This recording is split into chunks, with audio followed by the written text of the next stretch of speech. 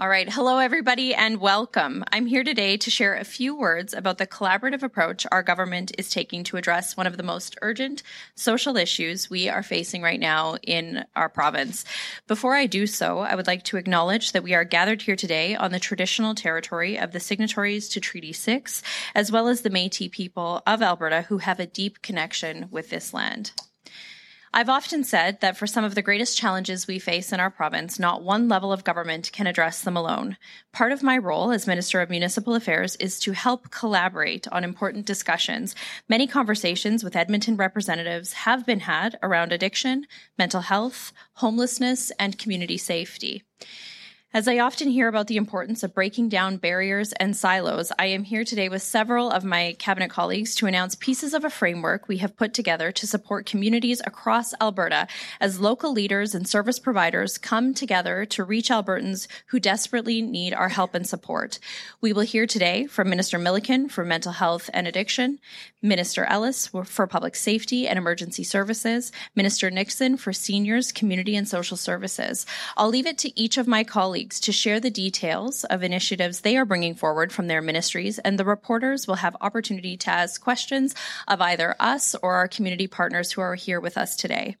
Our government takes the addiction crisis and its related concerns very seriously. We have heard loud and clear from municipalities across Alberta about the need for a collaborative approach, and we are committing to that, starting right here in Edmonton. With that said, I will ask Minister Milliken to come forward and to share his remarks.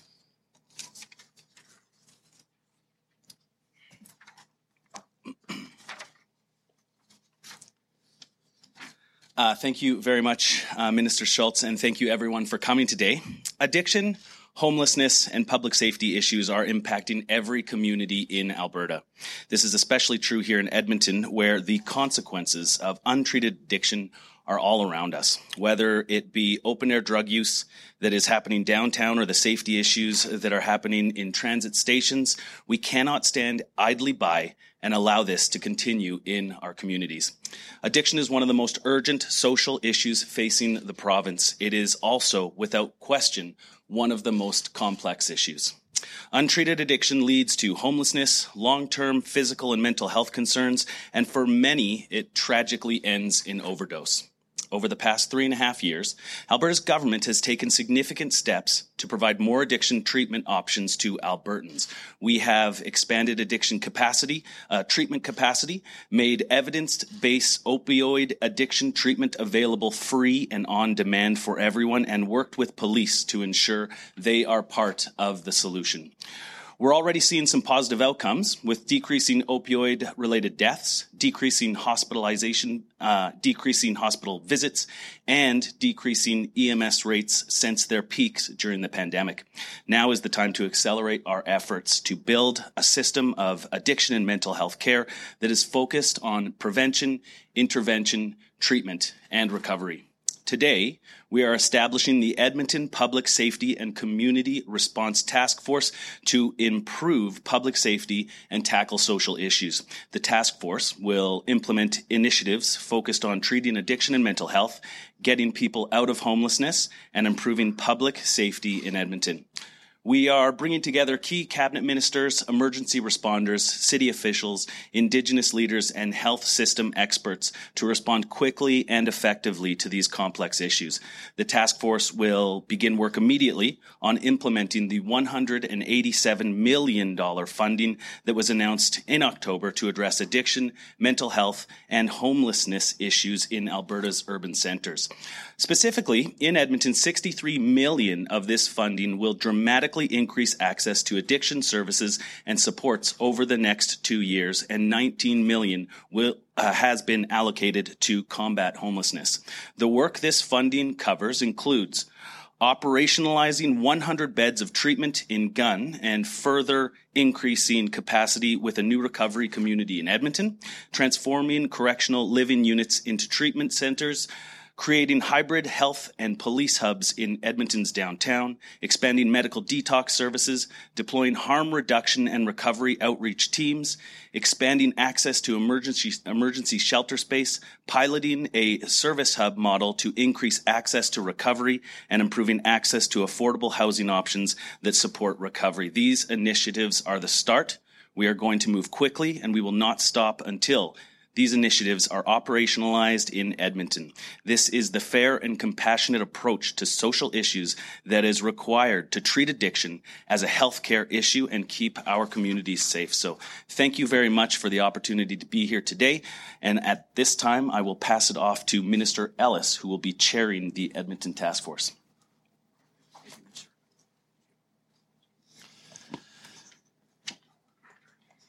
Well, good morning.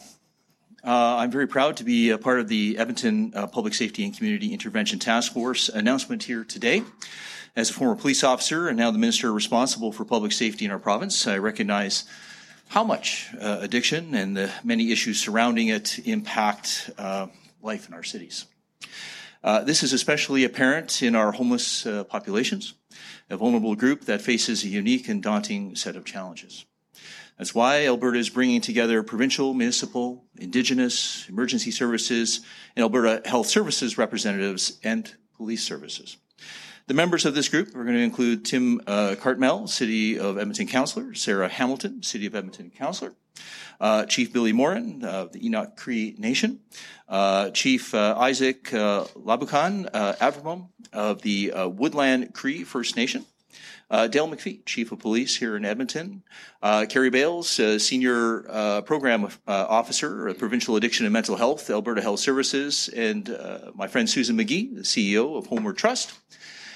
We have also invited Andrew Corbold, City Manager of City of Edmonton, and Joe Zatilny, the Fire Chief of Edmonton Fire Rescue Services, pending the approval from the city.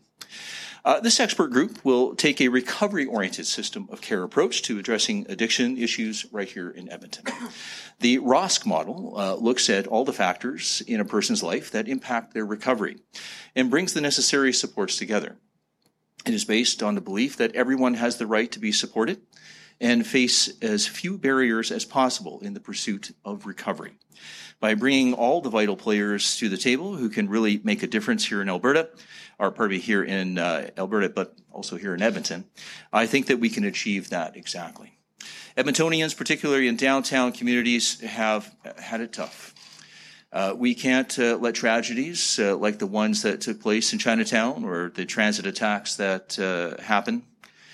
These incidents show that we cannot work in independent silos. The victims of these crimes are hardworking Albertans who happen to be at the wrong place at the wrong time. Edmontonians and all Albertans deserve better, and they deserve safe and peaceful lives. And those struggling with addiction deserve a helping hand. So I look forward to the task force taking on this work and making a real and long-lasting difference right here in Edmonton. Thank you. I'll now pass it on to Minister Nix.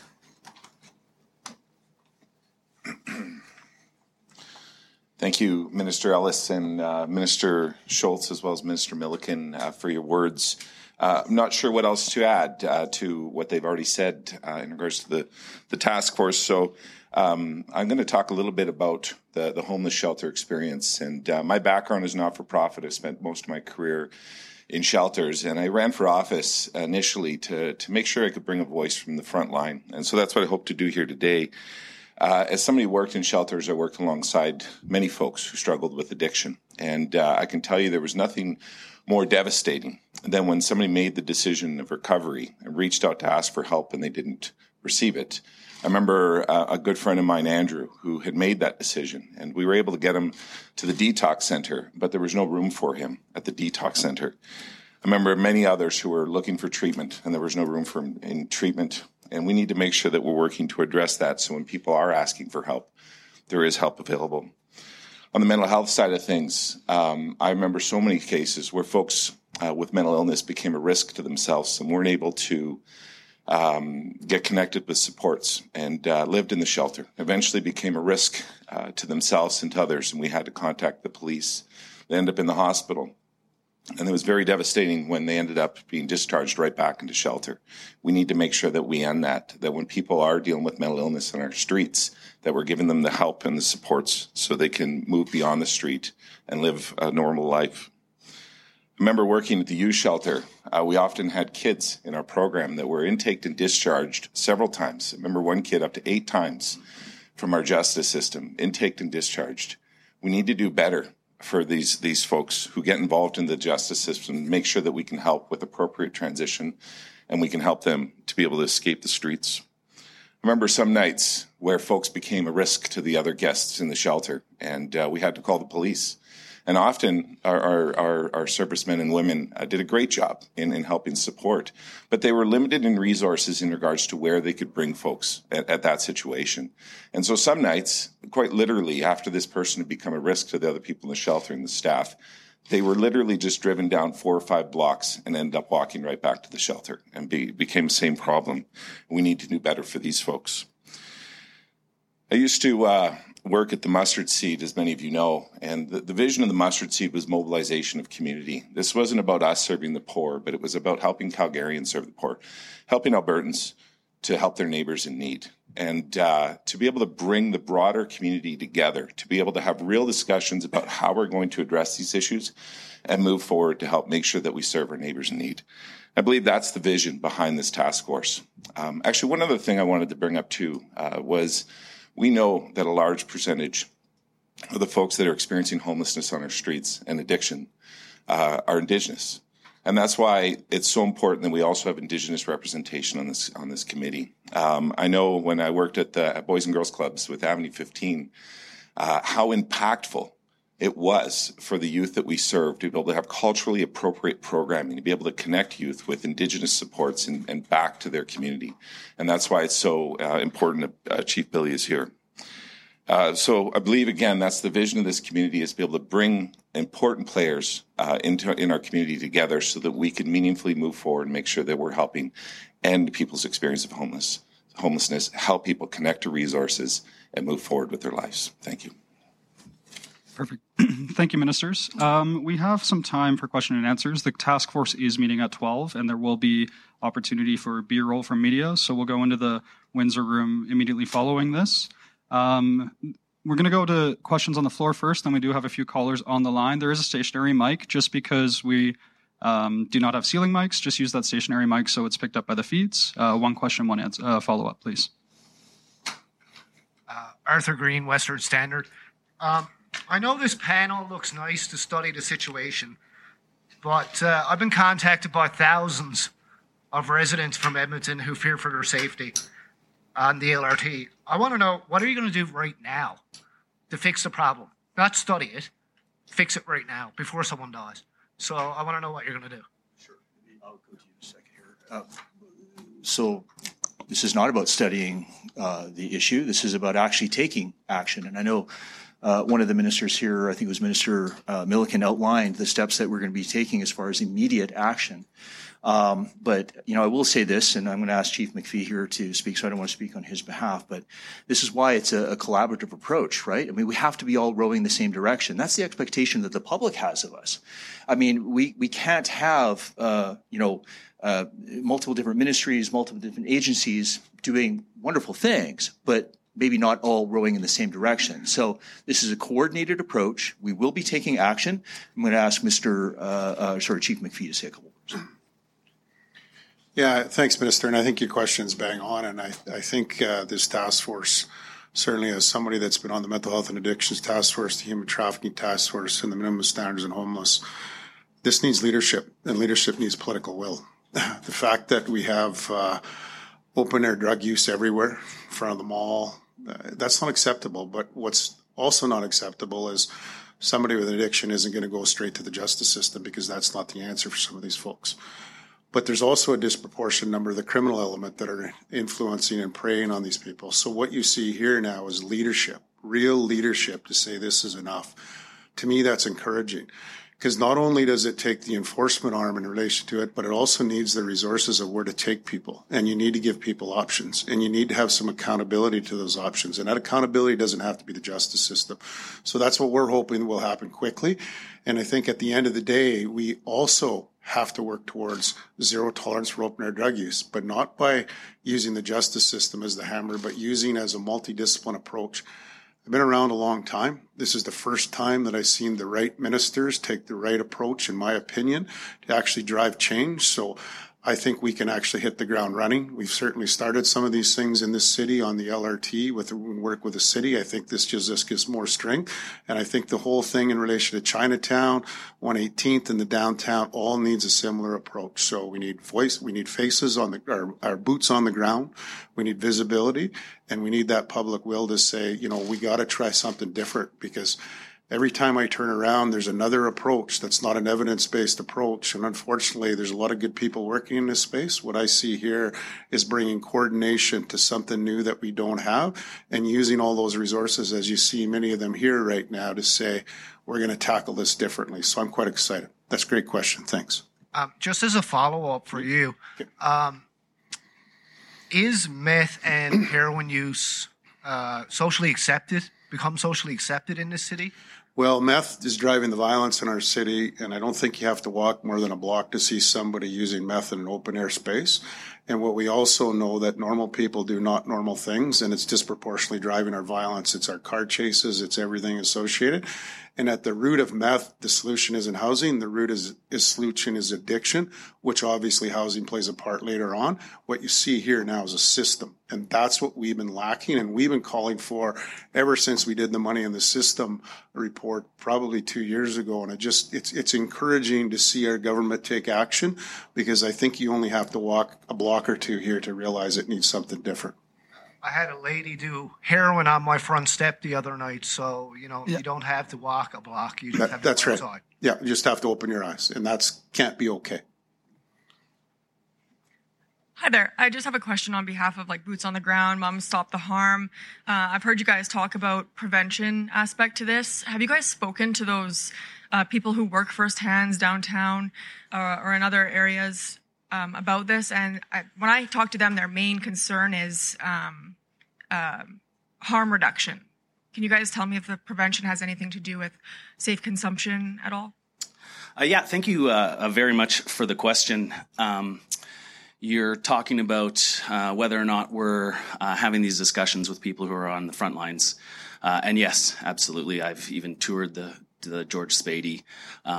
Harm reduction is an important, or services that serve to reduce harm definitely have an important part in what we're doing. We are, as you probably know, creating a holistic approach with regards to how we are dealing with the addiction crisis. This is a recovery-oriented system of care, of which harm reduction services obviously do play a role, but they aren't a silver bullet. Like I noted, it's a holistic, I would call it a comprehensive approach that we're taking. So it plays a role, but we're really focused on the whole continuum of care, whether that's building out further capacity. We've increased from a mandate of 4,000 funded new treatment spaces to 8,000, taking us from, I believe, around 19,000 to 27,000. We've also reduced barriers to ensure that people who are looking for access to treatment can get that treatment that they need and want. One of those barriers would be the fact that we got rid of user fees.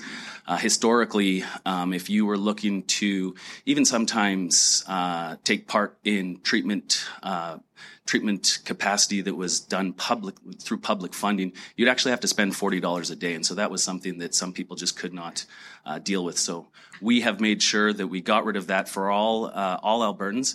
And then one of the other aspects that I think we're pretty proud of is the virtual opioid dependency program, which essentially what we have managed to do is we have made treatment on demand and free for all Albertans. So if somebody needs or wants evidence-based opioid agonist therapy, that is available, like I said, same day and for free. So thank you very much for the question. Just before your follow-up, if you have one, I'd just like to remind reporters to identify themselves and which outlet they're from, just so we have a record of that. Sorry, just to supplement real quick too, and a part of why I wanted to make sure, and Susan McGee with Homeward Trust is here. We want to make sure that we do have a voice from our not-for-profits that partner with us with addressing these concerns. And Susan, as you know, represents Homeward Trust, but also Edmonton's community-based organization. So we want to make sure there is a strong voice from our frontline service providers. So no harm reduction.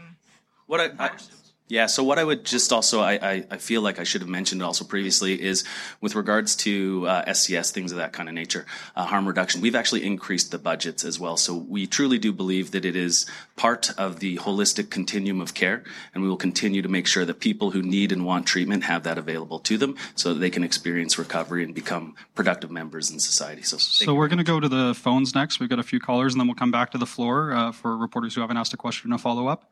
So, moderator, could you please put forward the first caller? David Staples, Edmonton Journal. Thank you for taking my call. The Premier in BC has talked about a measure that he thinks is necessary to help the users on the streets of Vancouver and also the people who live in those neighborhoods and are dealing with the crime. He's talking about involuntary treatment, where people who are addicted, causing crime, causing violence, harm to themselves, danger to themselves, danger to others, which you people have referenced, are they're unwilling to leave the street, unwilling to get treatment. They're figuring out a way to bring that through kind of an administrative justice process, not a criminal justice process, for that person to go into treatment, get off the street. Is this part of your plan? If so, why? And if not, why not? Thank you very much for the question, David. If you have had the opportunity actually to read my mandate letter, you'll notice that part of it refers to recommendations dealing with exactly, potentially, what you're talking about. Obviously, we have to take steps. When you have somebody who is overdosing 4 times a day, is a danger to themselves, is a danger to the community, I think that's where you get to potentially looking at some of the things that the Premier of BC has mentioned. What I would say, though, is just at this point, I think it would be a little premature for me to comment on that. I've actually been tasked by our Premier to look at providing some recommendations with regards to this. But in order to do so, I'm going to have to work with other ministries, such as the ministers that you'll see here behind me as well. So a little premature for me to talk on that, but definitely once we have those recommendations created, we will take them towards looking at what we would do generally with regards to our government policy and then move on from there. Thank you very much. David, do you have a follow-up? Yes, this is for Chief McPhee. Chief McPhee, you mentioned in a previous conversation that we all know that Indigenous people are overrepresented in the justice system as a percentage of population. And one of the hopes of having taken a more administrative justice approach, including involuntary treatment, is that you can lessen the number of Indigenous people, get them into this administrative justices and get them into treatment and keep them out of the jails, keep them from going so far that they are committing crimes and going on a different path before that happens. Do you think that this, I just wanted to ask you to expand on that. What are your thoughts on that? Could this actually help with that particular issue? Yeah, I mean, first of all, start with the previous conversation. Indigenous folks are overrepresented in the system, not because they're Indigenous, but they're overexposed to trauma. So one of the things in relation to that's worked across the world, and something obviously, I'll be trying to put forward as we talk about this is some of the success that Portugal had in relation to a dissuasion committee. And that dissuasion piece, along the lines of what you're just talking about, actually gives people the options.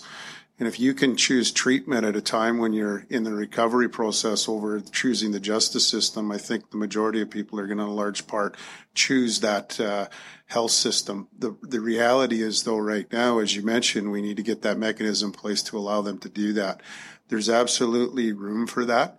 We're doing some of this now. As I said in my earlier comments, I don't think the answer is always the justice system, and that's why we've repurposed $38 million and 200 people from our organization trying to design it, taking people out of the justice system, but not to be confused. There's also a group that's also in this that actually need to use the justice system and can rehabilitate once incarcerated. And I think the whole thing, to your point, is having the right knowledge and the expertise and the training to sort that at intake at first point of contact. So I think there's room for both, yes. Great. We're going to take one more caller from the phones, and then we have a couple journalists left, but then we have to get to the meetings. So, moderator, could you put forth the next caller? Rick Bell, Calgary Sun. Good day. I'm kind of muscling in from a few hundred kilometers away, but we have some of the same issues, obviously, as exist in Edmonton. This is a question for Minister Ellis, if he'd like to step up. Every time I hear the word task force, my eyes glaze over, because there have been lots of task forces, there have been lots of studies, there have been lots of panels. So I go back to a variation on the first question that was asked. You've talked a lot about, the various issues you have to address, but I'd like you to focus just on the people who live in the areas where there is serious, including me here in Calgary, serious social disorder, serious crime, where people are afraid to use public transit, where people are afraid to go out at night, where people like myself, when I go to the convenience store, I do not even take my wallet out because I am afraid of perhaps being followed out and getting rolled. This has happened over the last few years in neighborhoods which on the surface you would never believe would be like this. My local coffee shop even has a drink called the Stab Town Special, and you can understand how it got that name. So tell me, when all of this stuff is filtered out and get right down to the basics, what do we expect to actually physically see? Not the process you're going through. What are we going to actually physically see because of what you are announcing today? Well, Rick, thank you very much. But this is why the police are at the table here. They're not to be cast aside and pushed away. Whether some folks like it or not, and I can tell you from firsthand experience that the police will be at the pointy end of the stick. And they're the ones that need to help people, right? It's not about incarcerating people and putting them in jail. It's about engaging with that individual, and that's why the Premier put in my mandate letter that mental health and addiction be at the forefront, at the center of this, is so that they engage with that individual and get that person into the right resources. And that's why we have built such amazing capacity in this province over the last few years, since the beginning of this mandate. The 8,000 spaces, the virtual opioid dependency program, just to name a few, the 6 world-class therapeutic communities that are being built right here in this province, including one that is just outside of the city of Edmonton in the gun area, but also part of that $187 million announcement is to build a therapeutic community here. But make no mistake, the police have to be at the center of this. And to the chief's point, open air drug use cannot be tolerated. It just cannot be tolerated. We have a role to play in this, but it's not about throwing people in jail. That does not do anybody any good, especially those who are afflicted with the illness of addiction, right? We have to make sure that we get those people the proper resources to help deal with them. That's why we're going to be building these hybrid health and police hubs. That's vitally important, not just here in Edmonton, but also in Calgary as well. Is so that we understand that the illness of addiction is actually a healthcare issue. Now, I appreciate the comments you made around the social disorder point that you're talking about. And look, other citizens have rights as well. You're right. You do have a right to go down the street. You do have a right to ride transit. Absolutely, you do. And that's why this is not about a study. This is about taking actual concrete action to solve a very complex problem. To one minister's point, Mr. Milliken's point, there is no silver bullet solution to this very complex problem. It is a multifaceted, very complex issue, but you know what? We're rowing the same direction. We have all these great people at the table right here, and we're going to solve this problem. Thanks, Rick. Just noting that we are a little short on time, but if you... Oh, yeah, Minister Schultz. And I just want to follow up and echo what Minister Ellis said. This isn't about another task force review committee. This is really about having the right people in the right place at the right time to be nimble and address the issues that we're seeing in a way that meets the demands of each unique community. And so to talk about that, I just want to explain kind of where this came from. We were working with the Edmonton City Council, the mayor of Edmonton, around some of the issues that have been top of mind around homelessness. Those calls come to me in my role as municipal affairs minister, and I got my colleagues in one room to say, how do we step up and meet the demands of the city of Edmonton? Because not one of us can do it alone. But then also realizing that it's not just about homelessness. We can add additional shelter spaces, but then we have to have the right people at the table to make sure law enforcement is involved, our community partners are involved, and that all of the action that we take is not only urgent and timely, but also moving in the right direction towards that recovery-oriented system of care and getting people the long-term and short-term supports that they need.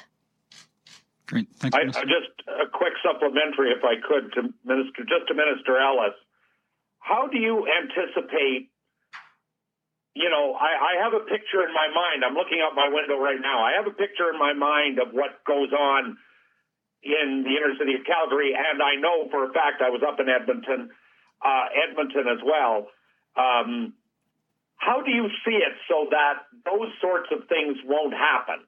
In other words, or it won't happen as frequently. You talked about open-air drug use and crime and people being threatened and all of the cars being stolen and all of the rest that I'm sure the Edmonton Police Chief knows all about.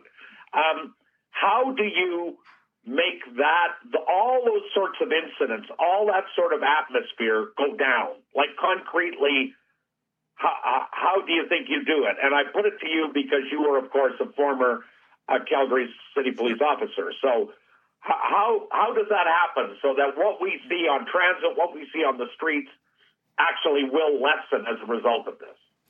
Well, Rick, it's as simple as understanding that what these people are afflicted with is an illness. And that illness, whether it be your addiction to crystal meth, and there are differences, we don't need to get them in here, there are differences between people who have addictions to crystal meth and people who have addictions to heroin or certain types of opioids. Again, one's a stimulant and one is more of a depressant, but the we'll call it the more violent or crimes that you might see or that you might have experienced, Rick, I mean, that's coming typically from people that are using crystal meth. And so the law enforcement community has absolutely a role to play in that, in making sure that, if crimes are being committed, that yes, that those people do need to be arrested. Unfortunately, having an addiction doesn't absolve you from your criminal responsibility that you may or may not have committed.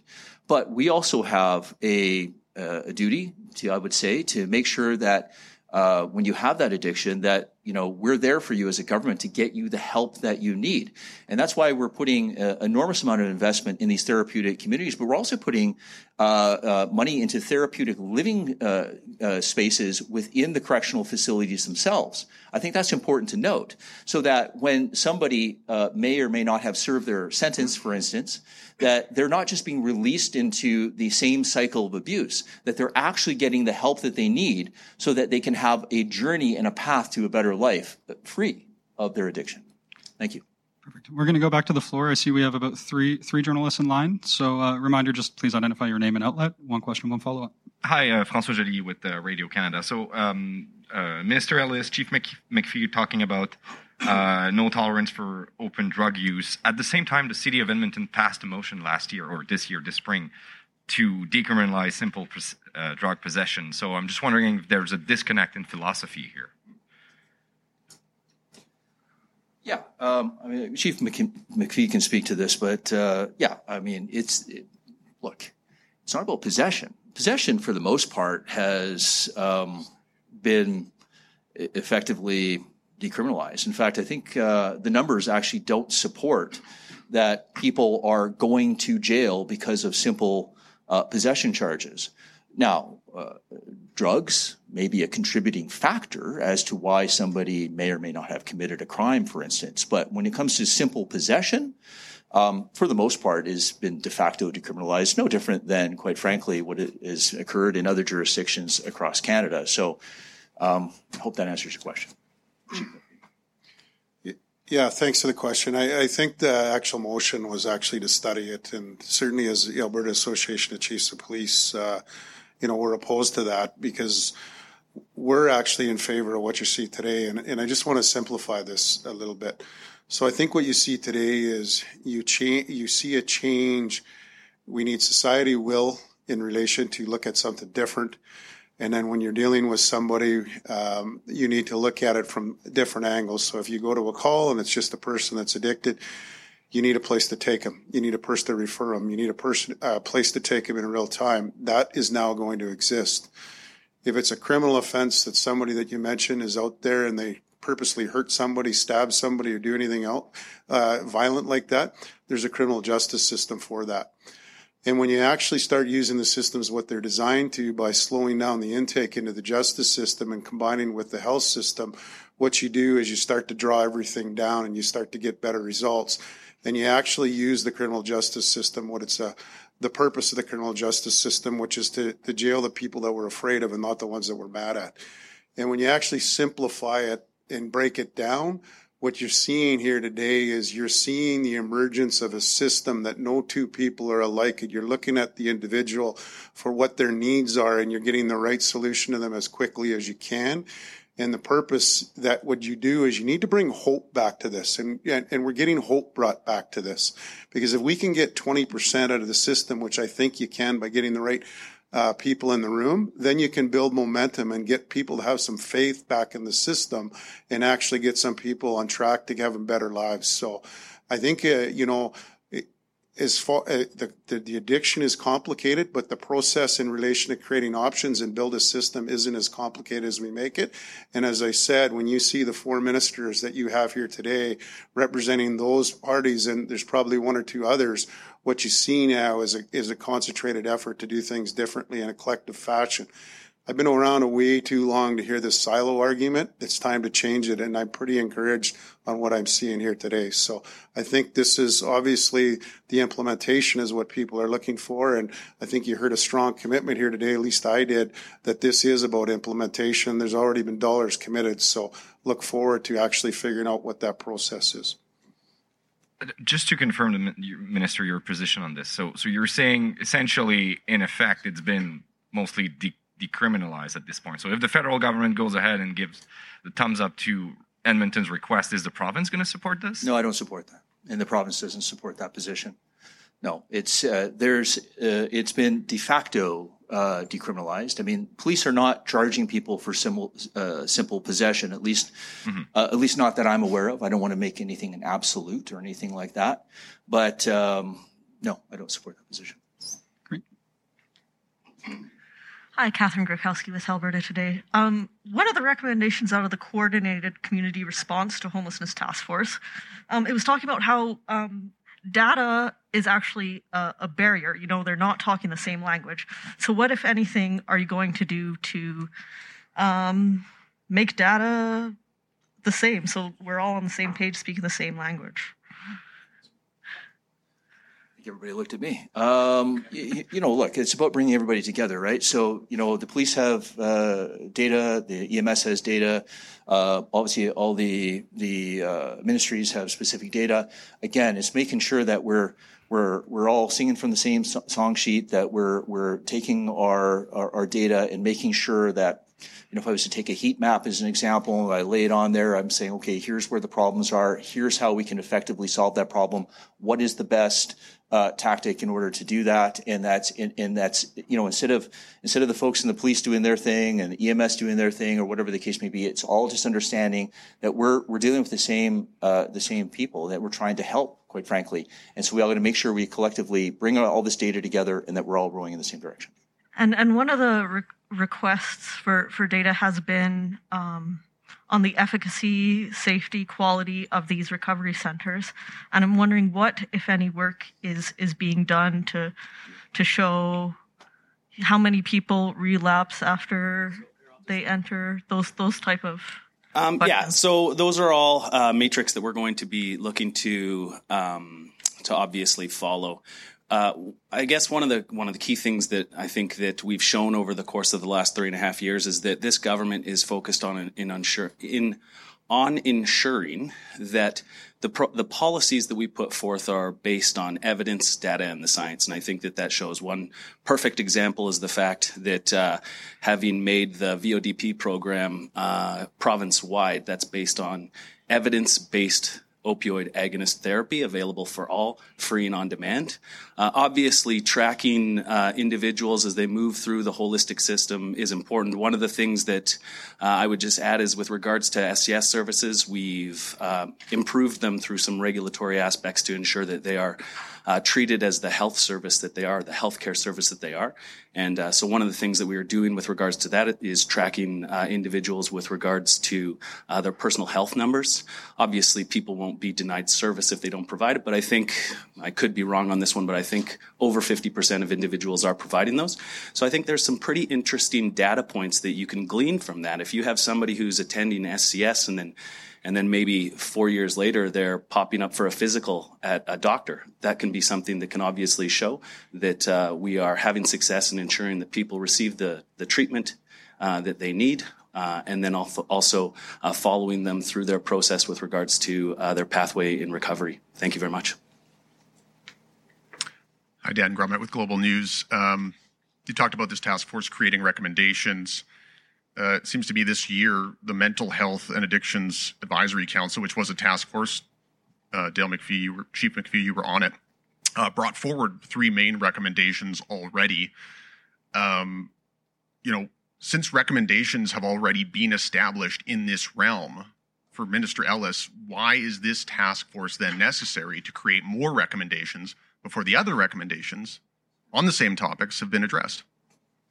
Sorry, I thought I was clear on this. We're taking action, right? This task force is going to be discussing the immediate concerns that are going on in the Edmonton area right now. So, whether it be the Chinatown incidents, whether it be public safety on the transit, whether it be the comments that were made by folks in the media that people feel unsafe even walking down the streets, as an example, right? So what are the immediate concerns that we can do right here, right now? This isn't about just making some long-term commitment to some recommendation or something like that. It's about sitting at the table, talking to Chief McPhee, talking to the heads of EMS and Homeward Trust and saying, what is it that we can do as an immediate action plan right now to try and get people the help that they need so they can feel safe walking down the streets? But haven't we already done that, Minister? Yeah. Haven't we established that? You say it's about action, but it's also about recommendations. So which one is it? Sure. I mean, I think that, I think maybe Chief McPhee, and I know Minister Schultz wants to step in here as well. We have to take action here, right? So as Minister of Public Safety, Ministers of Mental Health and Addictions, as well as the Minister of Social Services, we all have to collectively understand that we're dealing with the same people. So I would argue that in my time, and I was with Susan McGee on the Alberta Secretariat for Action on Homelessness, I have never seen this level of cross-ministerial cooperation. And somebody can certainly counter that and say that they have in the past, but to understand that we're all dealing with a very similar population, the same people, that we're actually rowing in the same direction, and that we're trying to get people help. We have to try and get people, as simple as it sounds, want to get people off the streets. How are we going to do that, right? Well, it's not, we're not interested in incarcerating people. I mean, I don't think that, I was back when I was on the streets of Calgary back, 20 or whatever it was years ago. I mean, the only options that we had were to write somebody a ticket or take them to jail. Really, were the only 2 options that we had. So how do we actually help people? Well, we understand now that actually having an addiction is a neurobiological illness. And what does that mean? That means they need medical treatment. So that's what we're trying to do. And to understand that the police are there not to put the handcuffs on the people, although they will for the people that, may have committed crimes, but for they understand that they are that pointy end of the stick that are go in there and help people and direct them into the necessary services. I mean, what's the alternative? Just to leave people doing open use drug use on the streets? I don't believe that's an option. I just to simplify, I guess, and this is an implementation panel. So there may be further recommendations that come from this, but to your point, we have had several task force and reports. We have lots of recommendations to build on, and that's why we've brought this team together to make sure that we can work forward to implement those recommendations in a cohesive way across ministries, across governments, and including our other partners. All right, I know Minister Schultz wanted to say something, then we really have to wrap it up. I'll keep it short. Okay, thanks, Minister. And just to add, it really is, as Minister Nixon said, it is about taking action, and there may be additional recommendations, but really it's also recognizing that each community across the province is facing different challenges. I mean, we even heard that in the questions here today, that, you know, what we're seeing and how we are seeing this present, these challenges when it comes to addictions, mental health, homelessness, looks different in communities from Lethbridge to Edmonton to Calgary, for example. And so, you know, for example, a couple of weeks ago, I think it was the front page of the Edmonton Journal was talking about homelessness. And we realized, you know, we had a relationship with the city. We needed to address the issue around homelessness. Okay, well, we have shelter space availability. Why is it that we can't close that gap when Minister Nixon is reporting that we still have 15% availability? That was 2 weeks ago. Then we realized we need to bring in public safety and address that from the justice side, what was happening on the ground. And so that's really the genesis of how you see this group to come together. I don't want to let the cat out of the bag, but there will be other communities that we're going to do this work in, because it is, I think, necessary for us to, yes, address the previous task force recommendations on a provincial scale as a way of really outlining the direction that we're headed, but then recognize that each community is different and unique, has different nonprofit partners on the ground, has different challenges, and are seeing these challenges presenting themselves in different ways. And we want to be nimble and willing partners at the table to address those challenges across ministries and different levels of government and community. Perfect. So I'm going to ask the ministers and the task force members to go on into the Windsor room to get set up. We'll come out in a minute and a half to let the media know when they can start shooting B-roll. And thank you, everyone.